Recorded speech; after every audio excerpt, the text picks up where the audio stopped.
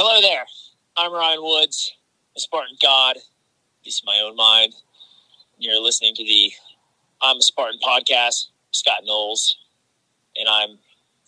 What the fuck am I doing this, man? This is fucking stupid. Are you kidding me? I'm doing these favors for these bums?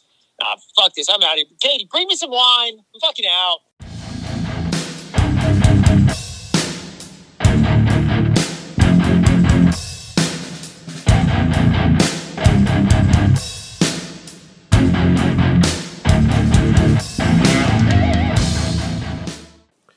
I am Scott the Fane Knowles, and you're listening to another episode of I'm a Spartan OCR podcast.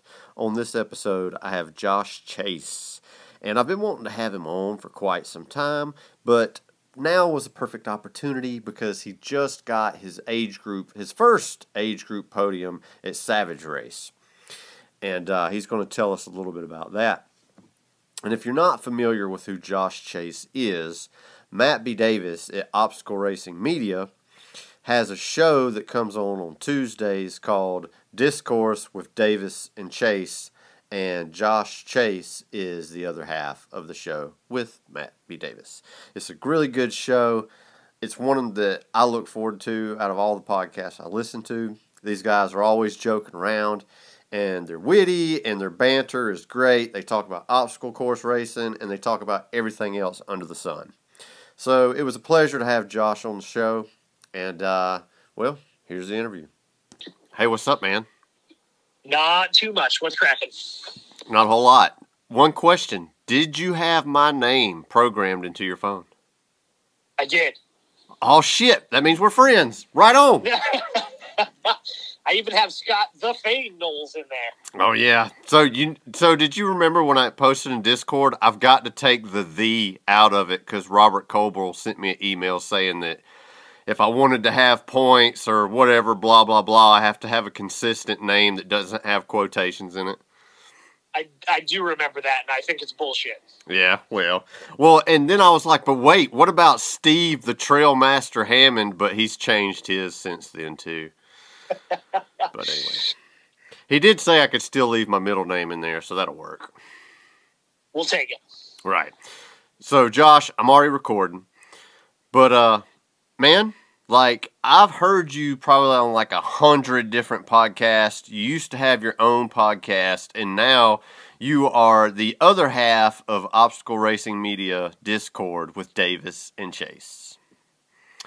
So, and I know you used to work at like Best Buy, and didn't you work at like Office Depot or Staples or something too? I've done all of the technology retail stores from Office Max to Staples to Best Buy, all of it. Oh, so you just hoard around all of them then, huh? Yeah, I worked at Staples. We opened a store. I got fired after 3 months because I was like an idiot 17-year-old kid. Then I went to Office Max where my buddies were working and worked there for a couple of years. And then Best Buy opened and we all thought the grass was greener over there, so we all went there. And that was my teenage employment years. Right. And I remember you telling me that, but I don't think I've ever heard, like, your story about, like, how did you get, like, into OCR and all, because I remember you're kind of like a grunge kid like I was, grew up in the 90s, and went and watched alternative music and all and stuff. So, I mean, I skateboarded, so I kind of was already mildly athletic, I guess you could say, but I was just wondering, like, what was your athletic background, coming into OCR? Yeah, I had, so growing up, I played a ton of hockey.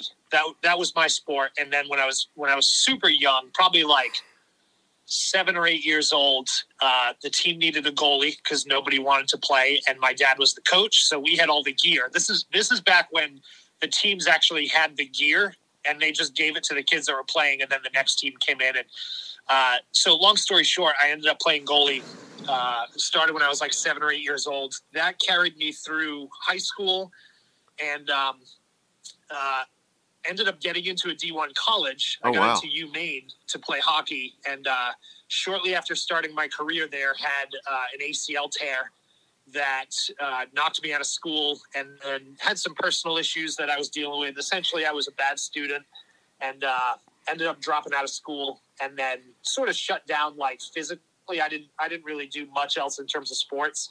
I'd play like, deck hockey just on the Sunday rec league and the beer leagues and stuff like that. But I didn't really start like cardio wise doing anything until like early 30s. I want to say like 2012, my buddy invited me to run like a local 5K, which for him was just to drink some beers afterwards. And for me, it was like, all right, I'll try that. My first 5K, my finish time was like 37 minutes. And then I just, I got into running local 5Ks. We have a great local, craft beer 5K series up here near Boston. And just did that for a while. And then a buddy of mine on Facebook posted this link to like this mud run that was local to us and said, hey, we're all going to sign up and do this. Do you guys want to do it? And I was like, sure, I'll do it. There was like 7 or 8 of us. And the day before race day, like that Friday, I sent everybody a message on Facebook and I was like, hey, what time are you guys all meeting tomorrow so I can come meet you? And they're like, oh, none of us ever signed up for that. Did you actually sign up for it? Oh my God. So I was like, well, I paid for it, so I'm going to go. And ended up running this race. It was called Ruckus Run in Marshfield, Mass. It's since gone out of business. But I ended up meeting a bunch of the New England Spartans up there and fell in with them. And then it just kind of exploded from there. So it actually was 2011. And then, ended up doing my first Spartan race in 2012. And then kind of the rest is history. So, and didn't you start that New England Spartans group? I didn't really start it. They were already kind of a group. They had stemmed from like a local like dodgeball rec league. They were like the Mass League Spartans, and then they all went and ran a mud run and stuff like that. So it kind of transformed into it. So I joined it very early on, but they already had kind of an established group at that point. So I was just one of the earlier members as part of it. So did you start the podcast for it, or was that something that was already started and you joined in later? So we all started as a group. It was me, Paul Jones, Sandy Ree. So the three of us just thought, hey, we go to all these races, and the best part for us was, the after race where we're just sitting around having beers. I think it might have stemmed from, might have been like a trip to one of the OCR World Championship events where it was like we'd all race during the day, but the better part was at the end of the day, everybody comes back to the house we rent or the apartment or whatever, and we're just shooting the shit. Everybody's telling stories from the day. So that kind of, was sort of the creational point for the podcast that the three of us started. Yeah, because I used to listen to that podcast too, and I'd never met you before, and I don't even think I knew what you looked like at the time. I was just, when I found one OCR podcast, I was like, well, shit, I'm going to look for some more, because I've already listened. I think the first one I found was Obstacle Dominator. And once I'd listened to every single one of those episodes, I was like, well, what else is out there? And then I found Matt's podcast, and then I found yours. And I remember listening to an episode of yours, and I think your leg was already like in a boot from something. And you were like, I'm going to do this race. I'm going to do this race. I'm going to do this race. I was like, man, this guy's going to do all these races. He must be badass. He's got a boot on. Yeah, badass or dumb is really what it comes down to, depending on when you were listening. So I ran a half marathon. It was 4th of July. This was 2018 maybe? So I ran a half marathon. It was on the road. And like the 8-mile mark, I had stopped at the local like fire department because they had an aid station and porta potties and everything.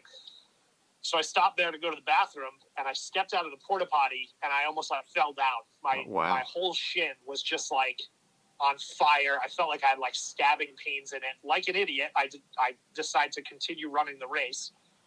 So I run the next 5 miles or walk the next 5 miles. And then I was like, yeah, whatever. It's just, it's a sore shin. It'll get better. Next day, it didn't get better. The next day, it got worse. So I ended up going to the doctor. He's like, yeah, you probably have a stress fracture in your ankle. Oh, wow. So you're going to get a boot, and we're going to put you in the boot for like 6 to 8 weeks. And it was like right before Palmerton. It was right before the Boston races. It was right before NORAM. And I was like, yeah. I mean, I'll take this boot, but I'm like not going to wear it. It also was right before our vacation to Utah. We were about to go on like a 2-week hiking vacation in Utah. Yeah. And the doctor was like, well, I know you're not going to wear it hiking, but just wear it when you're not hiking. I didn't listen. I went hiking, I went running still, and then ended up with a full-blown fracture in my ankle. Oh, shit. Spent the next 2 months in the boot, like, exclusively. So it happens. You don't listen to the doctor, that's what happens. That sucks. Do you ever have any, like, issues, like, from that and, like, when you tore your... Would you say you tore your ACL when you were playing hockey? Does those, like, did you, like, recover from those injuries good, or does it, like, kind of flare up every once in a while? Like, can you tell, like, I fucked this up at one point and it's still, like, got a nagging pain to it, I guess is what I'm trying to say. Yeah. You know what's funny is, like, when I was younger, my mom always used to make those jokes like, oh, I can tell the weather's coming in because my bones are aching. I was like, yeah. You're such a liar. That is not a thing. But I'll tell you, I feel it in my knee more than ever. Like, my ACL is fully recovered. I actually have a part of a dead person, essentially, that they used to replace my torn ACL. Sweet. Yeah, so I have cadaver ligaments in my knee, so those are fine. Like, again, I didn't really do anything physically for quite some time when I was younger, so that's not really an issue. My ankle and my shin, it definitely comes back the more efforts I put in. So if I have, like, long runs and I'm not working on, like, my lower body strength, I definitely start to feel it in my shins a lot, and I think a lot of that stems from my running form. It's probably not the greatest. I don't do as much of that, like, PT work that I used to do. Mm-hmm. So, there'll be some days where I'm just like, my shins are definitely tender. And I know if I, like, push it too hard, I could go the wrong way with it. So I usually I'll spend the day on an off day. My apartment also has, like, all hardwood floors. So I try and always walk around with, like, my recovery sandals on, and I'm not walking on bare feet. So yeah, I try and take it easy, but it definitely, after those long run days, you definitely feel it sort of as a nagging injury in the background. Right. And you've done quite a few Spartan Ultras too, so. Yeah, I've done, one every year since 2016, at least one every year. There was one year where I went, like, all in, and I was like, I'm only going to run Ultras this year. I ended up failing half of the ones that I tried. I ran Jersey. I ran the Quebec Ultra, which to me, still to this day, is the absolute most difficult race I've ever done. And then I DNF'd Owl's Head in Montreal, and I DNF'd Killington. Mainly because I didn't DNF them because I didn't make time cutoffs or anything. I just wasn't really having fun on those particular days. So I was just like, I'll get out of here and I'll get in a better headspace and maybe I'll try it again. But I like to do at least one every year just to test myself, to have something big to look forward to, and just make sure that the distance is still, like, enjoyable. I think that the more we race these races, I think the more people naturally progress to longer distance events. And I even find myself now thinking about wanting to do 50 milers and 100 milers. And I think it's just kind of the natural progression of what we're doing as a sport. And I tell myself that too. Like, man, it'd be cool to do a 50-mile or a 100-mile trail run. But, like, every time I do a 50K, like, trail race or an ultra, I'm, like, probably at mile 15 or 20 and be like, no, I'm good. Like, 50K is good for my body. This is, like, all it wants and more sometimes. So, you back up a minute. You said that the Montreal Ultra was harder than Owl's Head. I've always heard that Owl's Head's, like, one of the hardest. Owl's Head is definitely hard. The Quebec Ultra that I did, and they don't do it at that venue anymore. But when I tell you it was literally all up and downhill, it was just 6.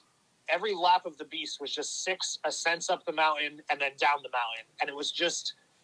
I'll have to find it and see if I can pull the elevation from it. But the steepness of those slopes that they used was so, like, intense that it to this day was still the hardest thing. Owl's Head is definitely very difficult because it's very similar, where there's no space on the mountain, so you're just crammed up and down the mountain over and over again.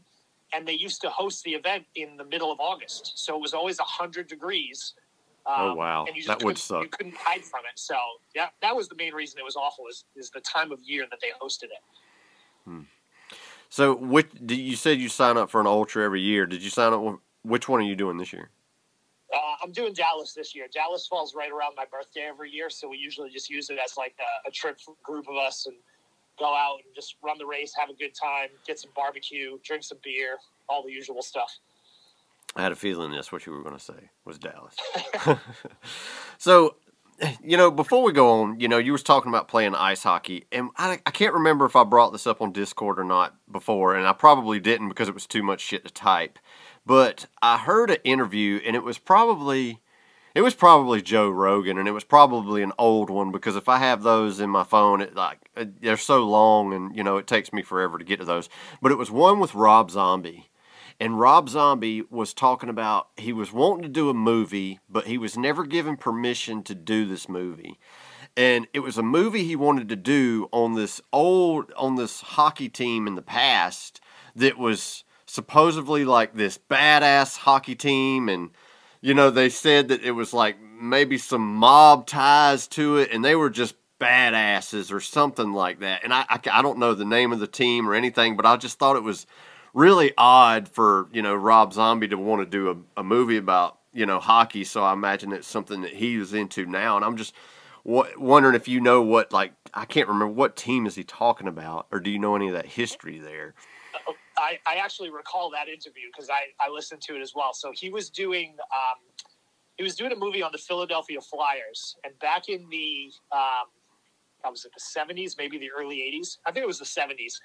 The Flyers were known as the Broad Street Bullies. They essentially were these hard-nosed, no teeth, they would beat everybody up, right? And this was back when Philadelphia was known for just having the worst fans in the world. They threw beers at Santa Claus in Eagles games. He was going to do a movie on the Broad Street Bullies, and it was very the Flyers and the Bruins, my local team, were very much always against each other, always fighting. They just had this history of beating everybody up. So yeah, I don't know whatever happened. I assume he just didn't get a chance to make it or whatever. But yeah, he was going to do a movie on the Broad Street Bullies. Yeah, I figured that would make sense to you. I know absolutely nothing about hockey. I used to love playing the regular NES hockey. That was fun. But that's about all. That's about all I know about hockey. But I just thought that was pretty interesting. And when he first talked about it, I was like, man, do I even want to listen to this? Because I was thinking, I almost turned the interview off at that point, and I kept listening to it, and it's like, the way he talked about it and the way he was passionate about it, I was like, damn, this might actually be a damn good movie. Yeah. So I was pretty interested in that. It was pretty cool. Now, my girlfriend Leanne, is ran a couple of races with your girlfriend Molly, and I was wondering, did you and Molly meet in OCR, or did y'all meet before OCR, or what? Yeah, what's funny is officially, when we started our relationship, it was 2017, but she obviously was running races for years and years, and we didn't really realize it at the time, but we were always in kind of the same circle of friends. So I actually met her in 2016 up at OCR World Championships. So I was traveling with Sandy Ree, who was one of my co-hosts of the podcast at the time. Right. And Sandy works out at a local gym here in Nashua. And we were buying some of the rec bags that they always sell after the event, like discounted rec bags. And this girl comes over to Sandy at the time when we were loading stuff into the car to leave. She's like, hey, can you guys bring this home with you? I know you live, next to the same gym that I go to. And it turns out it was Molly at that point. I didn't really recognize her or know her at the time, but we actually met at Owl's Head. I went up with a mutual friend, and we were staying at an Airbnb. There was 5 or 6 of us there. And we met over that race weekend. It was Memorial Day weekend in 2017. And then 19 days later, I moved in and never left. So, but yeah, we ultimately met at a race up in Canada. And but the funny thing is we essentially lived 20 minutes apart from each other for the longest time. And we never just ran into each other at any other event until that point. Oh, that's pretty cool. And the rest is history. The rest is history. And she just got over an injury. How's she doing? Yeah, she's good. She's at, a year and a couple months of just insane ankle reconstruction. So it's been a slow road of recovery. If you ask her, it's definitely not fast enough, even though it's a year and 3 months later. But the girl she's already run, a ton of miles. She's got goals to run 50-mile races and more than that. She's definitely fallen in love with the long distance type stuff. Right. So she's working on it, and I think it's just a super slow road. Like her ankle will never move like it used to before the injury, and things like the rock climbing and stuff that we used to do. That stuff we still haven't even gone back to try it yet. So it's still a long road. But she's as stubborn as the day is long, and that's one of her best traits. She won't let anything stop her. If somebody tells her she can't do something, she will 100% do it just to prove them wrong, and right. She'll just keep running. Sounds like her and Leanne have a lot of stuff in common. So when me and Leanne met, like we'd only been on like one date, and the next day, she was at the gym, and they had like a monkey bars in her gym. And she was trying to do like some of that Ninja Warrior shit where you swing back and forth, you let go of one bar, and then like go to the next bar.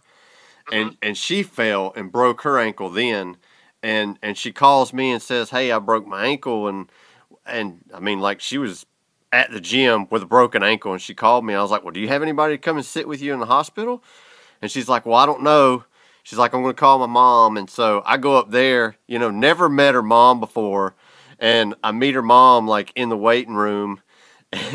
And so, like, I met her whole family pretty much that day because I stayed with her overnight, just by her bedside. She was so fucked up. She didn't even know I was there, I don't think, for part of it when she come out of surgery. And so I stayed with her all the next day, and I met her whole family, and I was like, well, this is kind of awkward, but, and then the rest is history for us. Yep. Yeah, I know they had a couple good races together, and I know they both ran Killington together, and they both equally hated it. So yeah. I remember seeing them at the top of the mountain, like, we're never doing this again. Yeah. So yeah, that was good.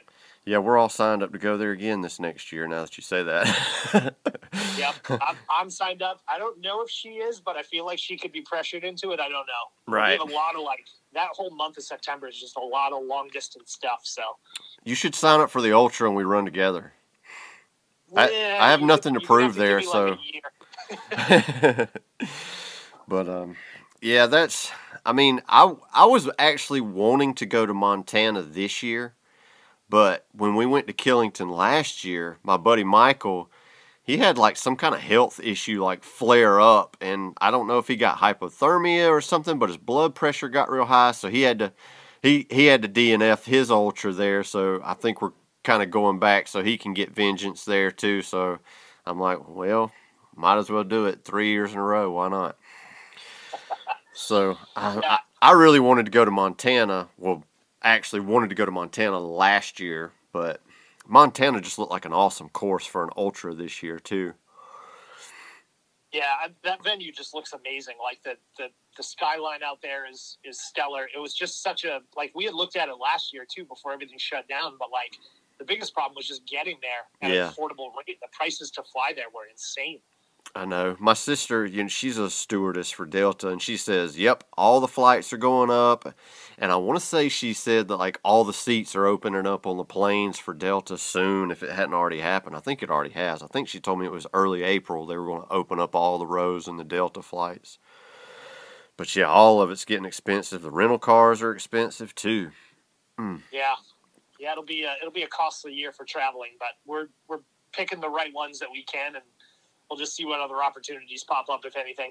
I mean, hell, we went to Tahoe on like 5 days' notice back in 2019 because we saw a great flight that went through Vegas, and we were like, why the hell not? Let's just do it. So if it pops up and it works, then we'll do it. If not, we'll catch it next time. Man, every year Tahoe just looks colder and colder, and I talk myself out of that one every year. Yeah, but I haven't purchased flights for Killington yet. I got a voucher for Delta, and I would like to go into Burlington from Atlanta, but man, it's way more expensive to fly into Burlington than it is to fly into Boston. But if you fly into Boston, you pretty much have to fly up on Thursday because the traffic blows coming out of Boston. Driving through all those tunnels, man, that's the worst, dude. Yeah, Boston traffic is, and it's all sort of back to normal now. Like, if it was 6 months ago, it'd be great. You could just breeze in and out, but it seems like the city is just as busy as it used to be. I mean, it seems like, okay, we're going in a tunnel. It's 4 lanes, and then when you come out the other side, it's like 1 lane coming out. It's like you're in this massive funnel, and you're like everybody's trying to switch lanes and go across all these lanes to make turns in this tunnel, and I'm like, all I'm thinking about is what is that Daylight movie with Sylvester Stallone in it? Yeah, you just have to it's just like driving in New York. You just have to understand that you can be an asshole and you're never going to see any of these people again. And it's all about, you got to get where you got to go on time. So sometimes you just have to cut some people off. Yeah, I mean, shoot. Atlanta's not a whole lot different, you know. I mean, I'm not a big city kid, man. I don't think I could hack that kind of traffic every day. It would drive me nuts. Where you don't live in Boston, but aren't you from there? I grew up a little bit south of town, so I've always sort of hovered around Boston most of my life. So, I grew up right around like the Massachusetts-Rhode Island border for a while, and then I moved up closer to Boston. So now we're like an hour and a half outside the city. So it's pretty convenient. If we ever fly, we usually fly out of Boston. Right. So usually you can, jump into town, drop your car somewhere.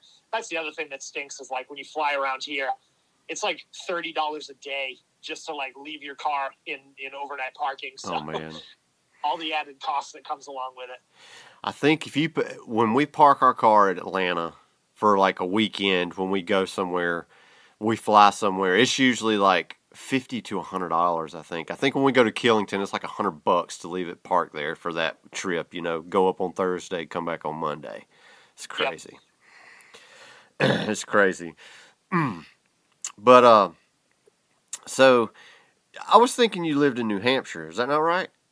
Yeah, no, I live in New Hampshire. Okay. I'm right over the border from Massachusetts. So we're like, 90 seconds to Massachusetts if you got to get there. So. Right. All right, cool.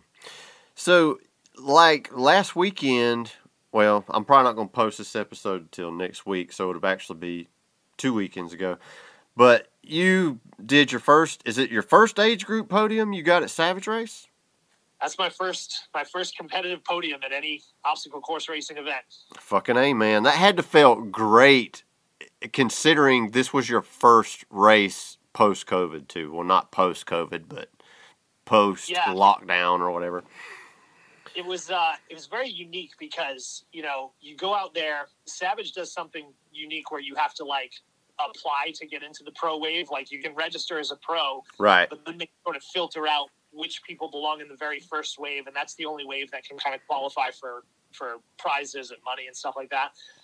So they send you this application essentially when you sign up. And for me, I'm in this wave with all these people that are much faster than I am, and we go right out of the start gates, and a half a mile into it, there's nobody around me anymore. Everybody's in front of me, essentially, and there's a small group behind me of people that I know are there, but maybe not competing as much. But it was pretty unexpected, to be honest. I've looked at my times at Savage in the past, and obviously you have to complete all your obstacles first and foremost, and that was always my thing. Obstacles was always what I could complete, but my running was never top notch.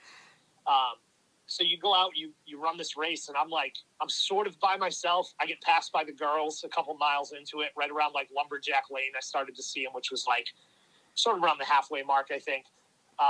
And then I get to the rig at the very end of the race, and there's just this massive group of people there. Right. And I was like, all right, well, I'm going to try the rig. Everybody else is just staring at it. And again, obstacles are kind of my thing. So I got through the rig the first try, zipped right to the finish line. And when I looked at everybody that was there, I knew there were a bunch of people that were 40 plus, in my age group, 40 to 44, that can definitely beat me any day of the week. Right.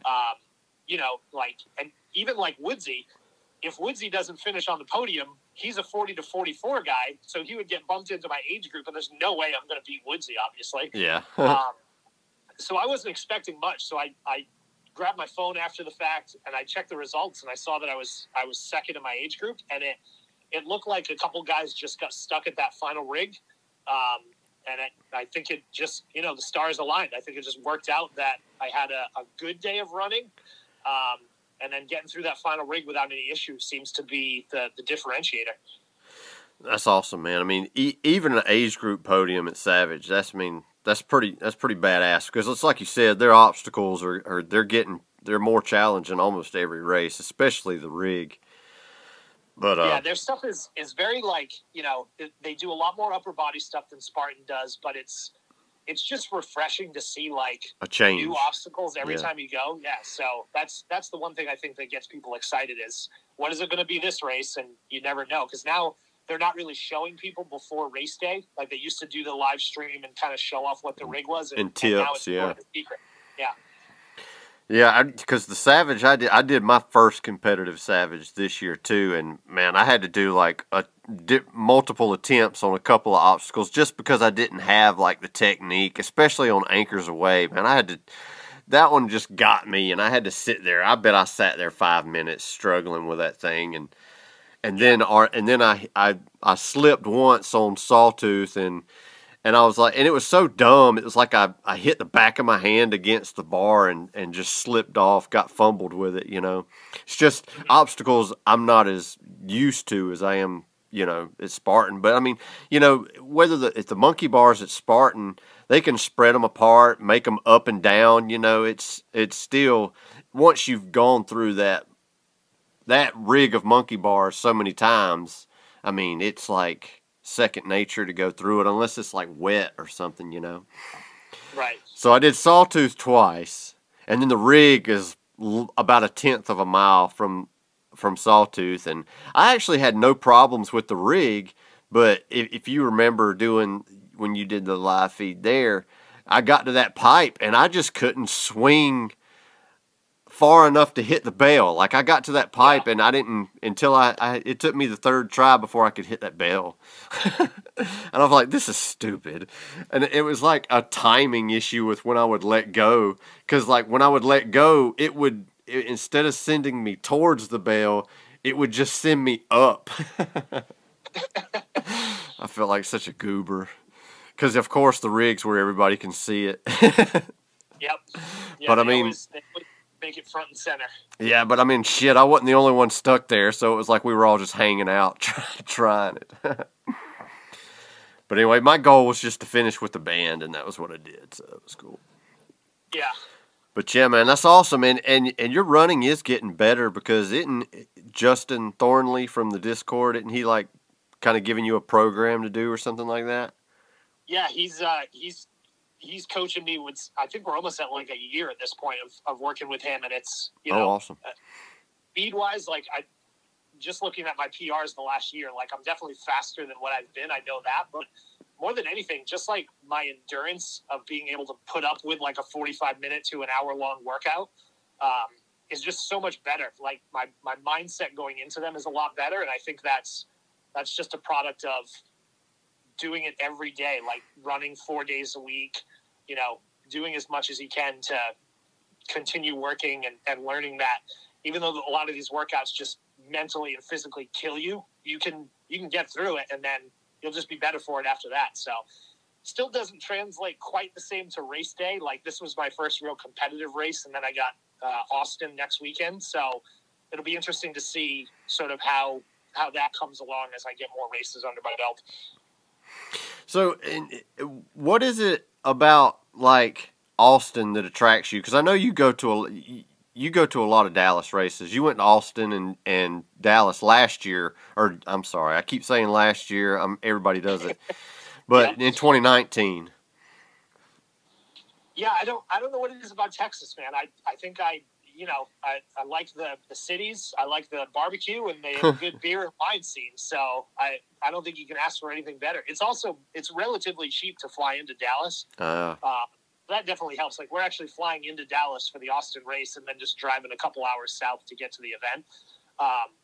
But yeah, I mean, I like the terrain there too. Like the races in Texas, just some really cool, like ravines you run along, and nothing like insane with hills. They're not going to murder you with mountains, but you'll get a couple good climbs here and there. And, it's much different than what we're used to up here in the Northeast, where it's just like mountains everywhere. Right.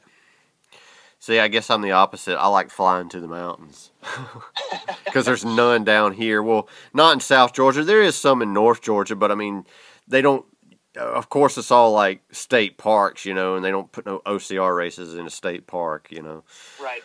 But That's usually what the races we fly to. We either fly to a Beast somewhere, or we fly to where the mountains are. Of course, I've done the Dallas Beast one time, and we did that just the first year in 2015. We flew out there just because we were trying to find a beast because we wanted to get a 3 times trifecta, chasing trifectas.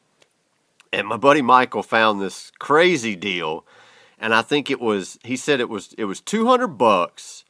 Both of us had an airplane ticket, and it was a rental car was included. But we flew out there that morning, ran the race, and flew back that night. So it was kind of like a really speedy trip. Yeah. And that was that year that, like, they had a bad storm come through the night before, and, like, we were on this dirt road to get to the venue, and we were like, cool, we're going to get there about 9:30, and our wave wasn't until like 10:30. Maybe we can jump in an earlier wave, so we'll have plenty of time to get back to the plane. Nuh-uh. We was in a traffic jam, and I'm sitting there thinking, we're going to have to fly back tomorrow because there's no way we're going to finish this in time and make it back to the airport to make our flight. And I was trying to figure it out. If we get there by 12, we can, probably still finish and get back to the hotel, and sure enough, that was exactly what time we got to start, was 12. So I think they ended up even cutting a couple of miles off the course because something got washed out or something too. So yeah, they've had some years of notorious storms there. And the weather is like, when we did the Ultra in 2019, there was like half a dozen of us there. At the start, it was like 30 degrees. Oh, so wow. Everybody's like freezing and shivering. And then by noontime, it's like 80. So you get kind of the best of everything. Like a 70-degree swing there. Yeah. Yeah, it's not fun starting Ultras in 30-degree weather. No, because you never want to you don't want to overdress to be warm, but you don't want to be like literally shivering at the start line and lose your hands 2 minutes into the race. So, like when we did the Spartanburg Ultra, it was like 30-something degrees that morning. It was like 36, and I shit you not. A quarter mile into the race, we was in ankle to knee deep water in a creek, and Dan Weber, right? So yeah. He was right in front of me, and he tripped and fell and went to his neck in that thing. And I was like, oh, my God, I just do not want that to happen. Yeah, it's amazing because, there have been races in Texas where we've had to, break ice going through the water at the start of the race. And you're like, this is Texas. What is happening here? Yeah, because Texas isn't known for cold weather, Yeah. It's like deserts out there and tumbleweeds. So, man, I remember, hang on a second. When you were doing your podcast or the Northeast Spatons, do you miss doing it, or are you kind of filled that gap doing Davis and Chase now? Yeah, I mean that definitely sort of fills the gap. I think that the main reason we sort of stopped doing it was that I obviously am far more into the sport and running all the races that I possibly can. Whereas Paul and Sandy were very sort of casual, have the post-race conversation and talk about it. And I think I was more of the, following the sport, following the athletes that are running, knowing everything I can about it. So that I think it just translated better having the conversations with Matt, just because it was more in-depth on the sport as opposed to, right. Just leisure talk. Yeah, exactly. Yeah. And I remember, Sandy, because she would always say she would volunteer and she would tell jokes and all that. And I remembered that from the episode. And the first time I went to Killington, I recognized her voice up there and I made her tell me a joke. And I thought that was super cool. Yeah, she's always the one that'll be. Every year at Killington, she's like, she has no intention of racing the race. Like, her and I did a lap in that was probably 2015 or 2016. Her only goal was to finish the race when it was still light out. So I was like, I'll just go with you and pace you the whole time, and I'll just keep you on target for the to finish it. So she finished that year, and she's like, that's it, I'm done. I literally don't have to run anymore. But she goes every year and camps out at the top of the mountain with candy, and she'll bring 15 pounds of candy and all this stuff, and she will wait until the very last racer comes through that day. She's she's as selfless an individual as you'll find out there. So yeah, it's always cool too because if you do the ultra at Killington, when you come to the top of the Death March on that first lap, it's like a ghost town up there at the top. Nobody's there, but on that second lap, you come up there. There's probably going to be 100 people up there just cheering everybody on that's coming up that hill, and it's one of the coolest things about Killington. Maybe besides swimming out to the bridge and getting cold and wet. That's always a good time, too. Yeah. So you did 2013 at Vermont, right? Wasn't that the first year they had that race? No, so they had 2012 there. That was like the real OG race itself. So 2013, right. my first year there. What was the difference between like that beast then and say a Killington beast now? I mean, the biggest thing back then was just you had no idea what you were getting for mileage. So we had races back then that were like 15, 16, 17 miles. Oh, wow. I want to say like the 2014 World Championship year. I mean, the course was like 17 plus miles by the time you finished it. So it was just like every race there was just like a complete murder fest, like sloshing up and down the mountains. Back in the days when Norm was designing courses, it was super rugged, right? Bushwhacking through everything. So it very much was just it was a nightmare is really what it was. I wonder whatever happened to Norm. And what is his last name? Norm Cox? Is that how you say it? Yeah. I don't know. Yep. You probably ran more races of his than I have. I think I've only run a couple of his. I think I run maybe one of the Alabama races he did the first year, and I did the 2016 New Jersey Ultra, and he was there because I got a picture with him that year. I remember that. Wonder what's he up to these days. He was a nut job. I was never like a huge fan of his races. Like I get the novelty of doing a Norm designed race, but then when it's like, okay, every race is just going to be punishing you with terrain, like I wanted to like run and really compete. And it's all on me because I never trained to do mountains or any of that stuff. So I do these races and they're just complete sufferfest for me. So I was like, all right, I'm kind of done with that. So now I want to like focus on what I can improve on. And for me, that was running and generally flat courses and going from there. Right. And I can remember like most of the carries and stuff from races, but when I think back to the 2016 Ultra, I can remember the second sandbag carry where we had like, those burlap bags that they fill up and they actually make, but I can't remember like where the bucket was and where we had to do the Spartan pancake. I can't remember where those were at in 2016. Yeah, I think 2017 was the year that I tried the Killington Ultra. But yeah, I mean, there's been like a handful of places the buckets and everything have been. So every time I go to that mountain, it's like they're in different places, but right. Then you're like, oh, this was the place that we did the sandbag carry in 2014. Yeah. And this was the place we did the log carry back then. And yeah, I think we've seen every inch of that bloody mountain. Yeah, I know the infamous year for the bucket carry was when they had it on that last downhill right before you come into the festival, and it was like the bucket, the rope climb, twister, and then you jumped over the fire. And that bucket, you ran all the way to the bottom of the hill, got your bucket, then walked way back up that hill, and then kind of squared off and then come back down. That was a hard year for the bucket there. Yeah, just when you think you're done because you're coming down that final descent from I think there was a sandbag right before that and like a rope climb. Yeah. And then you're coming down the descent and you can see the festival area and then you turn left and it's like, oh, nope, just kidding. Here's your bucket. Yeah, that was the year I was glad I didn't. That was the only year I went to New Jersey and I didn't do the Ultra and I did the Beast, and I was glad too because of that carry. That carry was rough. Yeah.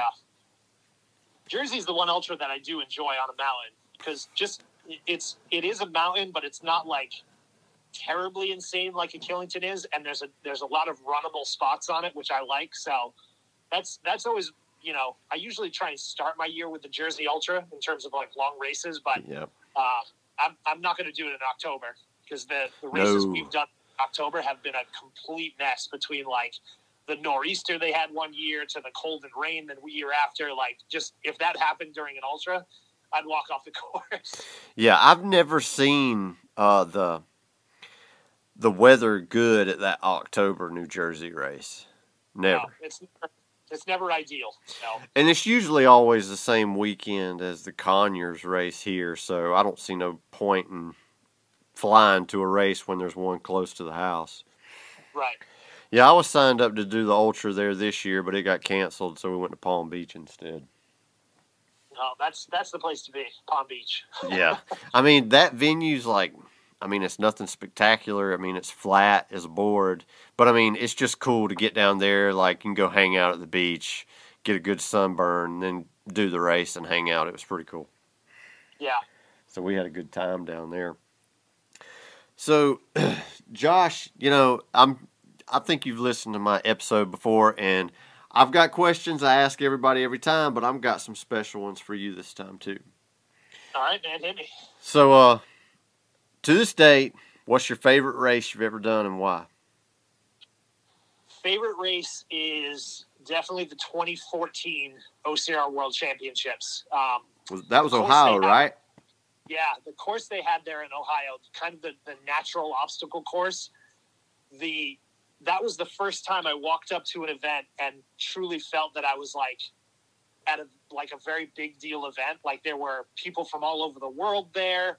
There were like these athletes that I had only heard of and that I saw for the first time in person.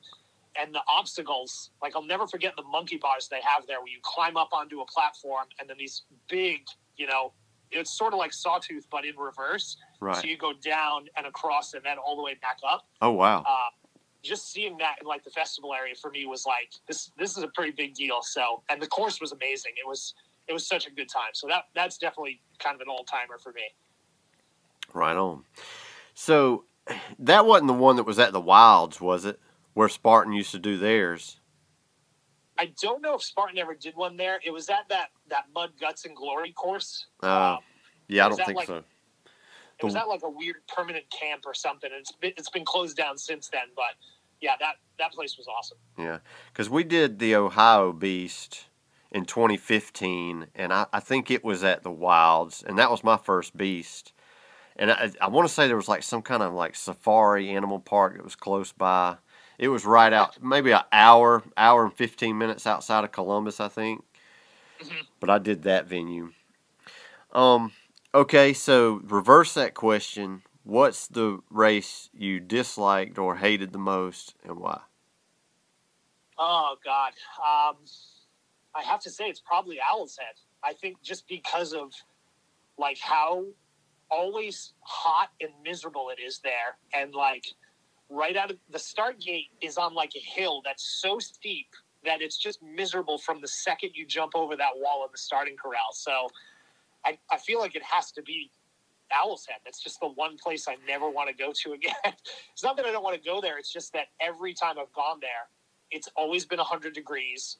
I've always been dehydrated and miserable. And I remember the super there. It took me like 4 hours the first time I did it. So, oh, wow. Yeah, that place is a nightmare. It's funny you say that because, my first mountain race was the New Jersey Ultra. We signed up to do that. And you know how they always put their starting corral right there on that hill. And I remember climbing over the wall and just kind of jogging up towards the starting line. And I was thinking, holy shit, I bet this is going to be a long day. Being from South Georgia, being flat. So, all right, man. So now I want you to tell me, like, what is your, like, race routine? Like, what are you doing, like, Friday? Do you have, like, a staple meal that you go by? Like, what do you do the morning of? Like, what's your weekend race routine, if you have one? I don't really have a set meal the night before. Like, I'll always try and have, like, chicken parm or something like that if it's a big race. If it's just like a small race, like a sprint or something, I'll just go out and have pizza and beer with the folks that I'm traveling with. Right. Race day, this is where Molly and I differ. I like to get to the race very early. Me too. not because I like to warm up. I very rarely warm up. I just started trying to do more of that now. I just like to get there and get settled. And I also like to give myself time, like to have breakfast in the morning. Molly's more of a show up 20 minutes before the race and start the race. Man, her and Leanne are so alike. I feel like I have to drag Leanne out of bed. Like, I have to wake Leanne up, and she's kind of like got to chill in bed for a minute and kind of like, Facebook and, and I'll make her some coffee, and then she'll finally kind of wake up and we can get ready to go. So I'm already ready to get in the car. So what you and I should do is, you and I will go to the race early. We'll all hotel at the next race we go to, and those two can show up 5 minutes beforehand, and you and I will be there an hour beforehand. I know because we're going to Fayetteville at the end of the month or end of June, and we'll have 2 cars there. But Leanne's going to run the Beast, and the rest of us we're going to run the Ultra. And she's like, I'm not even going to be able to get in the venue. Because they won't let you get in the venue until like 30 minutes before your start time. And I'm like, yeah, that is kind of sucks. She's like, well, I kind of want to be there and watch y'all go off and everything. I was like, well, I guess you might be able to sleep in and just take the other car. Nothing wrong with sleeping in. That's like when we ran, what was it, like Savage Chicago last year? Their start time wasn't until like 9:30. I was like, this is great. That's awesome. Sleep in, take some time. But yeah, like going to Savage this time around, when that alarm clock went off at like 6 a.m., I was like, oh God, remember waking up early? Like, why did we do that? So it'll take a few times to get back into the swing of things, I think. Yeah, I think, and like it's always like the night before an Ultra, I can't sleep good. And I'm thinking I'll wake up at like 3 o'clock and I'm like, fuck, I might as well just get up and eat breakfast, Yep. Because we usually, like, when we stay in Killington, we usually stay in, what's that town south of Killington? Is it Ludlow? Is that right? Yeah. We usually stay there because there's an Airbnb that we stayed at that we like. And, that's like a 45-minute drive. So, we're always having to get up early to do that. I don't know. It's like everything on the site for Killington is super expensive to Airbnb and VRBO. Like, where do you usually stay at when you go to Killington? We'll usually try and stay on site. Like, we've stayed right in the village there. We've just split a place with a couple of people, but then there's also times where we've had to stay further away. But we usually have to bunk with like 6 or 7 people just to get something close because you have to split all the costs. So, yeah, man, it's just like super expensive there. Yep. So, like, when you get up the morning before a race, do you, like, take any supplements, or is there, like, any products you swear by to where, like, if you showed up at a race and you didn't have it, you'd be like, fuck? Not really.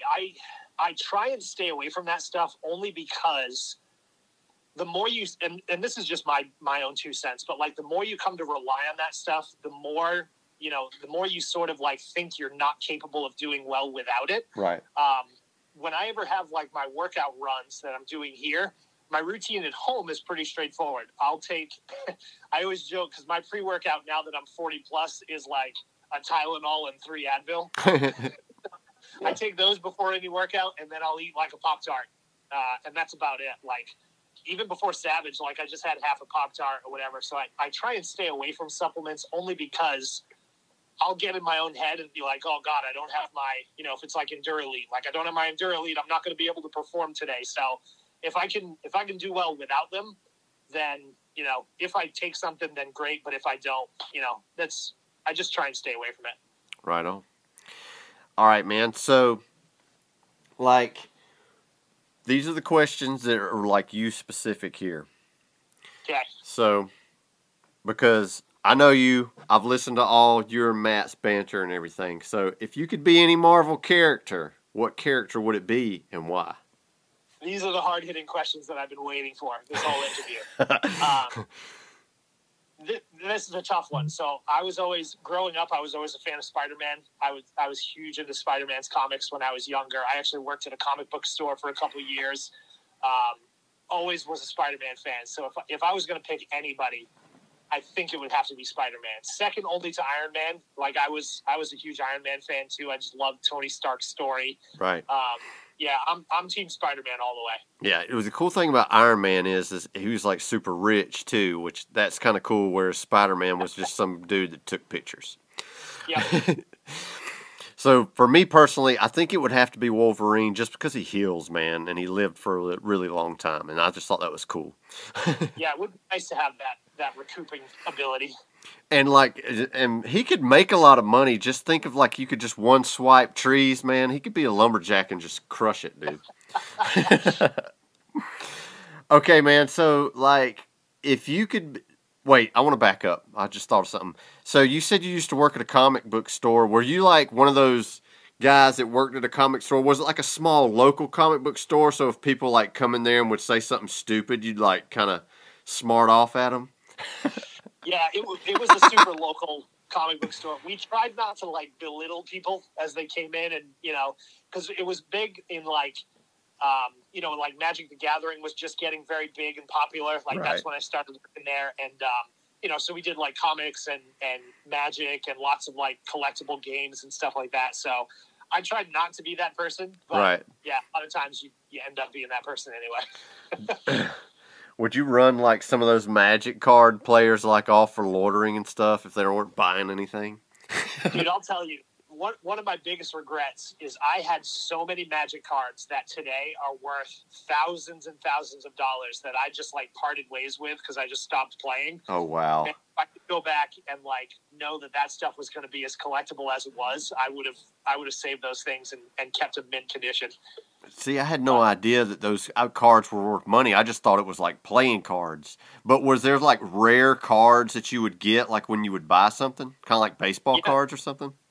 Yeah, there were not only rare cards, but then there were cards that they would like get out of production and just no longer allow people to play because, the cards in the beginning were so like overpowered. Right. They didn't think the game would get as big as it would. So now some of the cards that I like tossed are like thousands of dollars each. Oh, so shit. it's crazy to think of. I never played it. I want to say I might have been like a teenager and already skateboarding, and that was kind of like what I revolved around at that point. But is that like still a thing? Like, can you still go and buy Magic cards? I'm sure you can. Not only is it still a thing like card-wise, but now they have like online versions of it that you can play and all this crap. So I know World of Warcraft has their own little phone app game of playing, and it's like a card game type battle thing too. I played it a couple of times, and I was like, eh. Yeah, I'm very like, I have a super addictive personality, so I have to try and stay away from stuff like that. Otherwise, it becomes all encompassing. Yeah, I know me and my buddy Michael, we're pretty deep into the Star Wars Galaxy Heroes game that's on the phone. And he's I play it just because, like, I played the Game of Thrones game that was like a storyboard type game, and I had like a couple of years into that game, and then all of a sudden they send out a message board saying, "Hey, we're going to quit supporting this game in like a couple of months. It's going to go away," and I'm like, "What the fuck?" I invested all this time into this. What the hell? So I was in between. And I wanted to choose another game to play, and I was in between. I was playing Galaxy of Heroes, and then there was a Lord of the Rings like mobile game I was kind of playing too. But I read a lot of reviews on it, and they were like, if you don't spend money on this, you're not going to be able to do what you want to. And I was like, so I leaned more towards, and then I was worried, but Lord of the Rings, that's a movie production that they're not making any more movies at this point, so this game might go away too. So I figured Star Wars ain't going away. Star Wars isn't going anywhere. So I figured I'll be playing that. I don't know. I've probably been playing this for like 3 years now. But my buddy Michael, he's a Star Wars just geek. Like he is in the subscription for what is it? Is it Sideshow that makes all those toys or whatever? Yeah. So he buys those like every time the new one comes out. I think they just automatically just mail it to him and take the money out of his account. They're like $250 a piece. And Michael's got like a whole basement room with nothing full of just Star Wars collectibles. And he's got like Tupperware things full of it, like in his carport stacked up. There's nothing but like Star Wars toys and stuff. He's totally obsessed. And he was like showing me like these people trying to sell, like back in the day, like old Star Wars toys. Like there would be like Russian knockoffs of, Star Wars toys. And like those today are worth more in the package than like regular Star Wars toys were from that era. Right. And it's a knockoff. I'm like, that's insane. That was the other thing I had a ton of too, and my mom got mad at me one day and threw them all out. Oh! And I looked back, I was like, do you know how much money we threw away because I didn't clean up my toys? And she's like, well, that's what you get. So Typical mom answer. Yep. Yeah, I gave all mine. My brother Chris was more into Star Wars, than I was. He had all the toys, but he gave them all to me, and then I gave them all away too. So it was pretty stupid too. I remember that.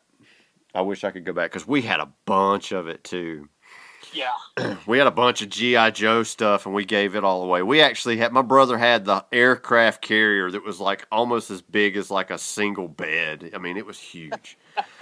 And we gave all that shit away. Or either sold it at a yard sale or something. I can't remember. So, all this talk about Star Wars, that leads me into my next question. If you could be any Star Wars character, who would it be and why? Molly's nearby. Molly, you want to answer this one for me? Who do I want to be from Star Wars? No, she doesn't want to answer. It's Han Solo. I always wanted to be Han Solo as a kid. Like, everybody, of course, loved Luke Skywalker and his lightsaber, but I was always a Han Solo fan. He was my hero as a kid. And he's just, wisecracking, smart ass, like badass smuggler guy. That was me. Right. And and that was my guess too for you. I was like, I bet he would pick either Han Solo or Luke Skywalker is what I'm thinking. Yep. If I was going to pick any, and it's just because he has like his race ability, and that would probably be Kit Fisto, just because he could breathe underwater. And he had that cool kind of natural dreadlock looking tentacle thing going on. I was like, hey, that guy looks pretty cool. He does have good dreadlocks. Which I think they were really like actually tentacles, but he was just a cool character, and it was like very small part in the movies. You saw him for a little bit in the second one, and then he died really quick on the third one. So I was like, oh man, I expected to see so much more out of Kit. And he had a brief stint in Clone Wars. Yeah, the obscure ones always get this weird following. So maybe if they get like popular enough, they get their own show or their own storyline or something. Right. Did you watch The Bad Batch yet? I have not watched it yet. It'll probably be on the docket this weekend at some point, I'm sure. To me, I didn't really care for that episode when it come out because I was like, how are they going to make a series out of this and make it worth watching? But they start it like right, and I don't want to spoil much, but I will just tell you this. They start the story around the Order 66 time. So it leads into a good story just from that point, So it was way better than I thought it was going to be. Good. Anyway, I'm looking forward to all those Star Wars episodes that are coming up too. But Josh, man, we're on an hour here, man. Is there anything you want to add and tell people where to find you? And the website to Discord way better than I. And you created the Discord. All the credits to Josh. He created the Discord, and it's super fun. We enjoy it. We're all in there chatting. I'm in there not as much as everybody else, but when I'm at work and I got my desktop computer up, I'm usually on it more than when I'm not at work. Yeah, it was it was just born from how like monotonous and annoying Facebook became. So it's good to have like a community of people that are invested and having conversations. If you're not on it, the website is bit.ly/OCR chat. I just made a short form link that you can always use to get on there if you're not a part of it, or shoot me a message on Instagram or whatever if you want to join it. But it's just, it's a good way to stay connected with some people and figure out who's going to be at races and all that stuff. So I'm looking forward to catching a bunch of people in Austin in a couple weeks and just getting back out to races and seeing people that I haven't seen in a year and change. That'll be the best part of it, I think. Yeah, man. Well, hey, Josh, man, I appreciate you taking time to do this. Thanks, man. It was great talking to you. We'll catch you very soon. Hope you enjoyed the interview. I want to thank Josh again for taking time to talk to us. Check them out on Obstacle Racing Media every Tuesday, Discourse with Davis and Chase. You won't regret it. Also, check out the Discord that Josh was talking about earlier. We always have a good time in there. A lot of times you'll find out stuff in there that you won't see anywhere else first, which is real cool. No new reviews right now. If you leave one, I'll read it on the next episode. Follow us on Facebook and Instagram, and we'll see you at next race. Peace.